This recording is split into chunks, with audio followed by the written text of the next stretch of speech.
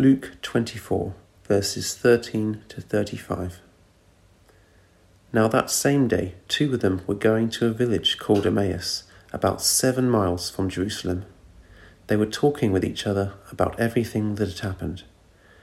As they talked and discussed these things with each other, Jesus himself came up and walked along with them, but they were kept from recognizing him. He asked them, "What are you discussing together as you walk along?" They stood still, their faces downcast. One of them, named Cleopas, asked him, "Are you the only one visiting Jerusalem who does not know the things that have happened there in these days?" "What things?" he asked. "About Jesus of Nazareth," they replied. "He was a prophet, powerful in word and deed, before God and all the people. The chief priests and our rulers handed him over to be sentenced to death, and they crucified him. But we had hoped that he was the one who was going to redeem Israel. And what is more, it is the 3rd day since all this took place. In addition, some of our women amazed us. They went to the tomb early this morning, but didn't find his body. They came and told us that they had seen a vision of angels who said he was alive. Then some of our companions went to the tomb and found it just as the women had said, but they did not see Jesus." He said to them, "How foolish you are, and how slow to believe all that the prophets have spoken. Did not the Messiah have to suffer these things and then enter his glory?" And beginning with Moses and all the prophets, he explained to them what was said in all the scriptures concerning himself. As they approached the village to which they were going, Jesus continued on as if he were going further, but they urged him strongly, "Stay with us, for it is nearly evening, the day is almost over." So he went in to stay with them. When he was at the table with them, he took bread, gave thanks, broke it, and began to give it to them. Then their eyes were opened, and they recognized him, and he disappeared from their sight. They asked each other, "Were not our hearts burning within us while he talked with us on the road and opened the scriptures to us?" They got up and returned at once to Jerusalem. There they found the 11 and those with them assembled together and saying, "It is true, the Lord has risen and has appeared to Simon." Then the 2 told what had happened on the way, and how Jesus was recognized by them when he broke the bread. One of the most life-changing things that will happen to them. And Jesus moves them out of the fog of grief and despair and sadness, a place of faithlessness, into a place of joyful hope. And he, I pray, will do that for us this morning, to see him more clearly, to hold more firmly to the hope he gives us. And Dr. Luke, in his typical way, in his methodical, investigative way, which he talks about in chapter 1, verses 1 to 4, why he's writing this account, he litters the passage with eyewitness details. Did you notice that as it was read out? Hope it triggered in your mind. Why has he included that? Things like the name of one of the travelers. Had that conversation with him, gave him the space to be able to, for other readers, for other listeners, to check out the account. We're told that the name of the village and the distance they traveled. Well, why? Because that's really where it was. This was a commuter route that would have been well known from Jerusalem to Emmaus. We're even given unusual facts that the disciples were kept from recognizing Jesus. That's a really interesting one, isn't it? Because if you wanted to write an account that makes you look good, you'd be, I recognized it straight away, like our very clever people in the congregation this morning who saw the picture and knew exactly what it was. We'd be like, oh yeah. But no, here the authenticity is seen in the fact that those things aren't made up. It is how it happened. The fact that we're given this Bible study, we're told about a Bible study, the fact that they decide to then walk 4 hours back to Jerusalem straight after, it is an extraordinary encounter. It should push us. It should make us question things. But as we meet these two people, Cleopas named in verse 18, and possibly his wife or a close friend, they're not in a good place, are they? They're spiritually and emotionally, things are down. And this is just quite simply the first point. They have a faith that is flattened. Thanks, Frank. If you can flick that on, that should be on the PowerPoint slide. Their faith was flattened. Their hope is lost. And both of these people are part of the larger group of disciples. Look at verse 9. If you've got your Bibles open, you'll see there that there were the 11 gathered together and all the others. That's the women coming back from the tomb talking to this larger group. And Cleopas and his wife or companion was definitely part of that group. And they've been following Jesus. They've seen the shocking events of Good Friday and the crucifixion. And as we meet them on the road to Emmaus, heading home, the atmosphere is not great. They're downcast, we're told, verse 17. They're no doubt feeling desperately let down. They've got each other, and as they're chatting to each other, they're trying to process what's happened. You find yourself doing the same, don't you? I find it particularly after coming away from funerals, thinking of just the journey home, and you're just going through everything, the memories, the chatting about who was there, but also their life and what it's all about. And sometimes there's just silence as well as you're working this stuff through. But they felt desperately let down. The one person they'd pinned their hopes on is dead. Within 6 days, Jesus has gone from being cheered into Jerusalem with crowds waving palm branches right through to executed gruesomely on a cross. The friends are in hiding, his body is gone, the tomb's empty. The women who went expecting to embalm a dead body come back talking about angels, saying that Jesus is risen. And in verse 11, we're told by their close friends, their words sounded like nonsense. Again, if you're making this account up, that might not be something you keep in the final edit. We didn't get it, and the people closest to us sounded foolish. Their hopes are crushed. Life can often feel like that, can't it? A series of letdowns. It isn't the box of chocolates where you just pick out another sweet and everything's fine. And for those two travelers, God's promises seemed empty. So much had changed in such a short space of time.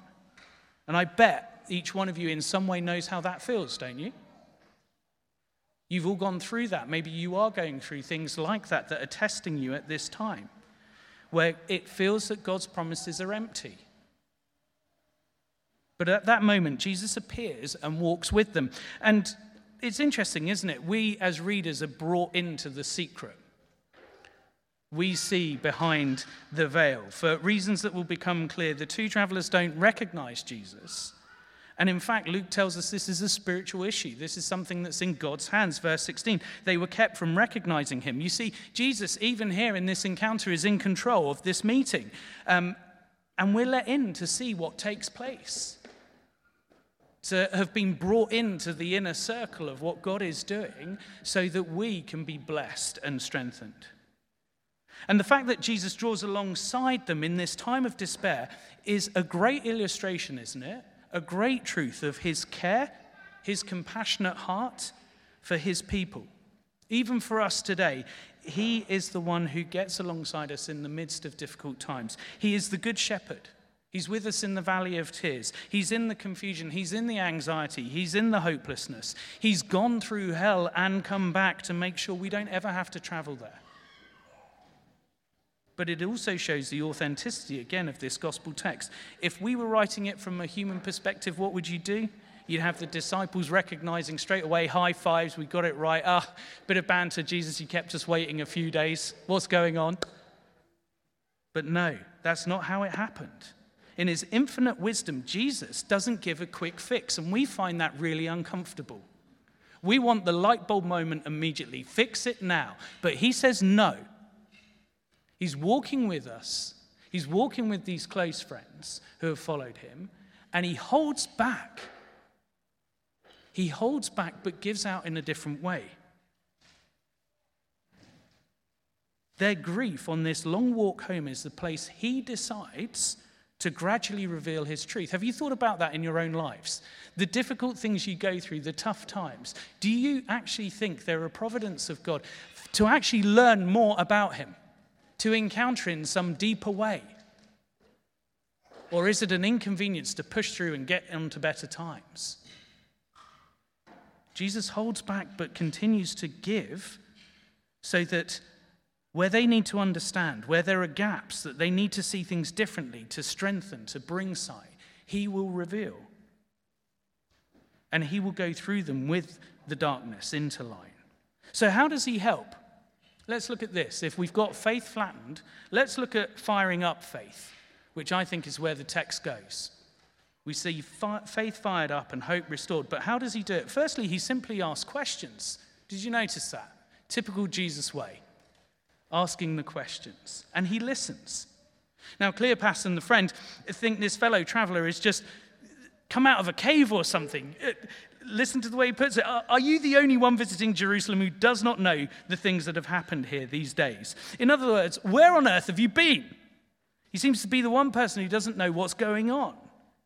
It's dripping with irony, isn't it, as this conversation is going on? And Jesus' answer would blow their minds. Yeah, I was in paradise, like I promised to the guy on my right.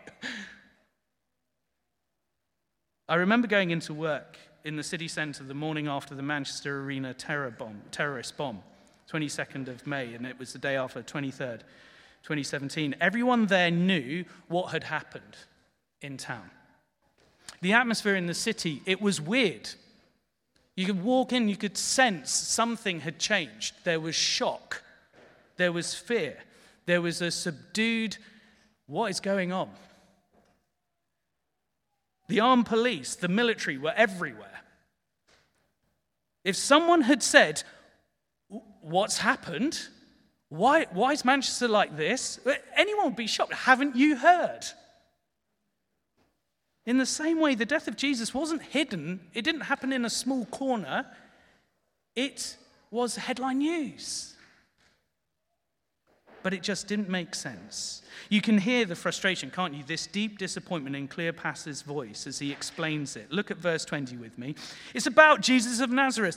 He was a prophet, powerful in word and deed before God and all the people. The chief priests and our rulers handed him over to be sentenced to death, and they crucified him. But we had hoped that he was the one who was going to redeem Israel. We thought he was really the one to bring in God's kingdom. We were backing him. And then he throws it away, gets himself killed without a fight. And what does he say next? And what is more, it's the third day since all this took place. In addition, some of our women amazed us. They went to the tomb early this morning, but didn't find his body. They came and told us that they had seen a vision of angels who said he was alive. You see, stranger, says Cleopas, the women who we know well say they've seen these angels saying Jesus is alive. We're not sure if it's emotion or getting our hopes up. What's going on? Verse 24, then some of our companions went to the tomb. They found it just as the women said, i.e., it's empty. There's just some bloodied grave clothes. But they did not see him. We checked out the evidence. There's nothing there. Apart from the one big thing, an empty tomb. No historian denies that. Remember, this is, again, a big sign of authenticity in these accounts. The 11 disciples and the other followers were not expecting the resurrection. You don't make this stuff up. They weren't expecting it. They weren't looking for it. They were already getting themselves ready and used to the idea that Jesus was dead and buried. Will we look for another Messiah, have another go, see if we get the liberation that way? Or do we return to our day jobs as what the 11 were thinking? Let's go back to fishing. They were preparing for life without him. That bitter disappointment, that flattened faith is so easy to appreciate. And if we're honest, again, we need to be honest that we feel this towards God at times, surely. What flattens your faith? Is it when you feel he has let you down? Is it ill health? Is it a bereavement? Is it work not going to plan? Is it bullying at school? Is it being left out of a friendship group? It doesn't make sense. We can't see where Jesus is in all of it. And yet God has promised to be a shelter and a refuge, our Savior, and our faithful Father. Even this morning, I was just reading in a psalm these words that just went, oh yeah, of course, it connects here straight away. Psalm 34, verse 18, the Lord is near to the brokenhearted and saves the crushed in spirit. It's like King David singing about it, and here we see it in Luke 24. Our hearts, our desires, you see, our loves, what we want are in constant need of being reordered by God's love, by his Spirit. He needs to reshape those desires. So do we trust that he cares enough for us? He listens. He asks the questions and he listens. Run to Jesus with your questions, with your frustrations, with your hopes that feel tattered. He hears. And that's where the restoration begins. Jesus then helps them to understand God's promises. He corrects their faulty thinking. In verse 25, he said to them, and this is quite strong, isn't it? How foolish you are, and how slow of heart to believe all that the prophets have spoken. Did not the Christ have to suffer these things and then enter his glory? And beginning with Moses and all the prophets, he explained to them what was said in all the scriptures concerning himself. You see, the disciples' problem was that they had not understood the promises of God about Jesus in the Old Testament. And to be honest, I don't blame them. I need help with it.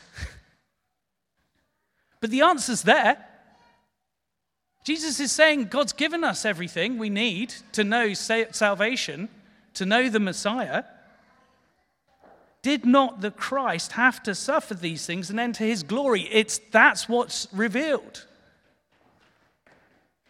For them, crucified Jesus is just unthinkable. They wanted the conqueror. Take out Rome, set things up, let's have peace. And Jesus says, you need to change your thinking. The Messiah, the chosen one, had to suffer. Then there's glory. And the profound truth that Jesus makes is that you can only truly understand the Old Testament when you see it all points to him. That sounds extremely arrogant, doesn't it? That the whole of the Old Testament is pointing to him, and yet it makes the most sense of the Old Testament scriptures. Because even if you read them without any reference to Jesus Christ, you come to the end going, is that it? Nothing's changed. Malachi winds up and there's a massive cliffhanger. In fact, he's saying, look forward, who's going to come? It's going to be the day of the Lord. You've got to read it looking for someone to come and fulfill this. And right from the start, from Genesis to Malachi, it's all about me, Jesus is saying. I'm the fulfillment. That's even more staggering. That he says the Old Testament is where you will see him suffering. That this idea of dying on a cross isn't made up. What a Bible study that would have been. And it's one that he would have repeated over the time that he was with them. We see that in the next section in Luke, in verses 44 to 47. And I'm sure there's loads of different scriptures that were being pointed to. The serpent crusher of Genesis 3, the judgment of the flood and the salvation of Noah by faith, by building an ark, being a picture of rescue, of Abraham's willingness to sacrifice Isaac, his only son. But then the Lord intervenes and provides a sacrifice. Exodus with God's rescue, that's the big one. A liberation that comes from a tyranny, an enslavement, and one that is given by a lamb's blood so that judgment doesn't fall on a household. Psalm 22, where David makes it clear that the forsaken, innocent, dying king is rescued by God. And these are just a handful. Hosea 6, verse 2, with its reference of being restored on the third day to life with God. These third day motifs, these coming back to life motifs, are there in the Old Testament. And these references are only scratching the surface. In the ESV Study Bible, which I know Julia should have in hand with her at the moment, there's a fantastic reference at the back of the Bible. There's a superb article by Professor Vern Poythress, which is called The History of Salvation in the Old Testament, showing book by book how it prepares the way for Jesus Christ. I was looking at it the other day. It's not exhaustive, but even just in the book of Genesis, I counted 82 verses that he refers to that start to show the plan of salvation and how to expect the Christ. And when I transferred that article into a Word document to read through and go through, the whole document is 81 pages long. Verse by verse by verse with a little explanation. Bang, bang, bang, bang, bang. And if you want it, you can have a chat with me. I'll email you the PDF. It'll give you some good bedtime reading. But that's what we're talking about. It makes sense. You've got to do the homework. That's the problem. Most of us go, no, I haven't got time. Rather watch Netflix. Or like me, I've just managed to count those in Genesis, job done. No, now pick up your Bible and start reading. If you're really serious, don't come saying, it doesn't point to Jesus when you haven't even done the basics. There's that famous chapter in Isaiah 53, surely he took up our infirmities and carried our sorrows. Yet we considered him stricken by God, smitten by him, afflicted. But he was pierced for our transgressions. He was crushed for our iniquities. The punishment that brought us peace was laid upon him, and by his wounds we are healed. We all like sheep have gone astray. Each of us has turned his own way, and the Lord has laid on him the iniquity of us all. You read that passage and you have to ask the question, who is the him? Who's doing it? And there's only two answers. It's Jesus, or, as people say, it's Israel, the people of God, carrying it. I can't see how it's a community suffering like this that's salvific. Isaiah says your sins are wiped away because of this one person's suffering. This is what we've got to wrestle with. And Jesus is saying, guys, it's here. And I'm not condemning you for you not getting it. I'm helping you see it so that you can trust the promises of God. Now, God doesn't promise an easy life. He doesn't promise total healing now. He doesn't promise total ease and a sinless, victorious life now. But he promises to never leave us, to always forgive, to never lose us, to always lead us. He promises to bring us safely into his kingdom when he wraps up this human history to begin the new chapter that will never end of his kingdom, the new heavens and new earth. That is what he's leading us into. That is what he's doing, even talking with these two on an Emmaus road, which we probably will never visit in our lifetimes. He's drawing alongside them as he draws alongside us as we open up his word. And maybe we just need to be reminded of that fact. There's a remarkable story. Back in 2004, it happened in New Zealand, off the north coast, a place called Wangaroo, where Rob Howes and his 15-year-old daughter and friends were swimming. And all of a sudden, a pod of dolphins encircled them, came around them, and started swimming around them and sort of herding them into a smaller group. And Mr. Howes told the newspaper that the dolphins started to herd us up. They pushed all four of us together by doing tight circles around us. Obviously, it's quite unusual, not something he'd experienced before. And he explained that he had attempted to break away from the group and get out of it, and the dolphins actually pushed him back in. And then he saw what he described as a 3-meter great white shark coming towards them. And it appeared to be repelled by the dolphins doing this protective ring dance or whatever around the swimmers. And interestingly, the lifeguard in his patrol boat who came out saw this as well and verified, yeah, there was definitely a great white out there, and these dolphins were circling them and before we could get there. But if dolphins, in God's great providence, know how to protect human beings from a shark, how much more does the Creator who designed this know how to protect us, our loving Heavenly Father, bringing us into his kingdom? His promises are not weak. He does not let us down. And we need to be reminded of that this Easter. If you're feeling flat, if you're feeling let down, whether that's by someone close to us or you just feel your faith isn't sparking, come back to God's word. There's the power. He loves you. He will not let you go. He is reliable. And this is where we see that it isn't just a head and heart encounter. So thanks, Frank, if you can just flick on the next slide. This final point that here, Jesus isn't just giving an academic exercise. Read your Bibles and you'll be fine. He changes them from the inside. There's a heart encounter. The two go together, head and heart. And our emotions, they're transformed all by him. Because we start to see that the companion's gloom and sadness may be lifting. What do? They invite him for a meal. I mean, hospitality in Middle Eastern culture is such that you do this stuff no matter how you feel. But if it was me, I'd go, he can sort himself out with some fish and chips as he goes on a little bit further.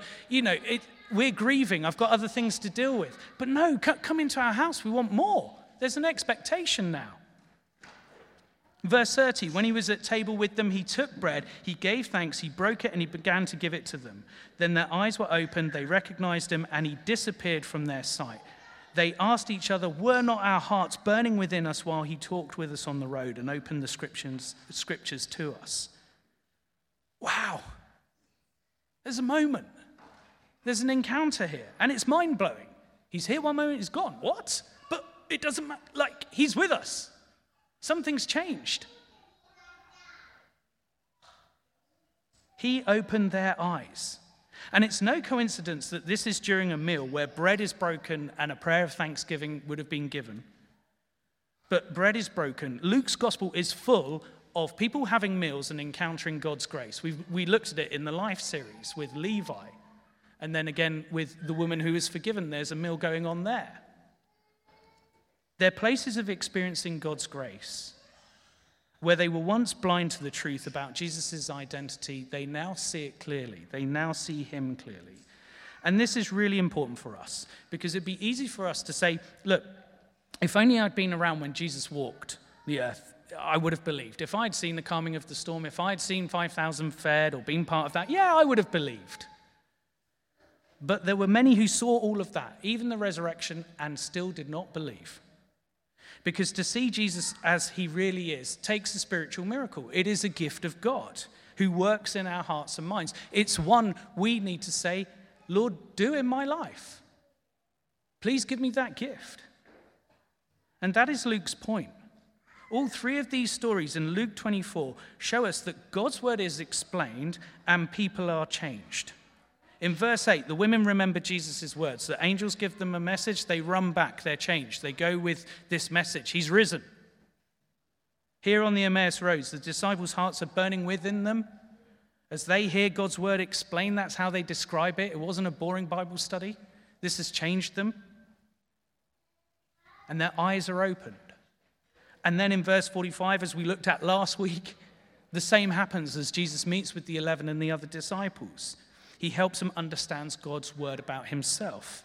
In each case, it's the same process. God's word about Jesus being explained, hearts and minds on fire.